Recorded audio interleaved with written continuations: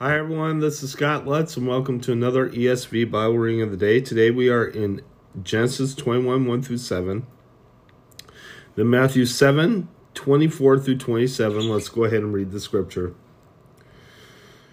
The birth of Isaac. The Lord visited Sarah as he had said, and the Lord did to Sarah as he had promised. And Sarah conceived and bore Abraham a son in his old age, at the time of which God had spoken to him. Abraham called the name of his son who was born to him, whom Sarah bore him, Isaac.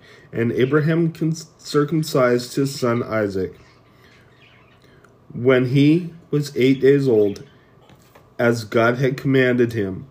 Abraham was 100 years old when his son Isaac was born to him.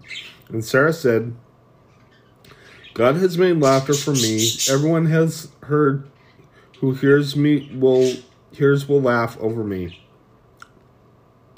And he said, who would have said to Abraham that Sarah would nurse children? Yet I have borne him a son in his old age.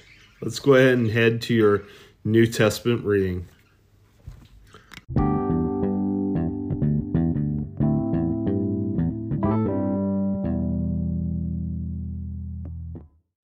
Hi, everyone, and now we are in Matthew 7, 24 through 27. Let's go ahead and read the scripture. Build your house on the rock. Everyone then who hears these words of mine and does them will be like a wise man who built his house on the rock. And the rain fell, and the floods came, and the winds blew and beat on that house. But it did not fall, because it had been founded on the rock. And everyone who hears these words of mine and does not do them will be like a foolish man who built his house on the sand. And the rain fell, and the floods came, and the winds blew and beat against the house.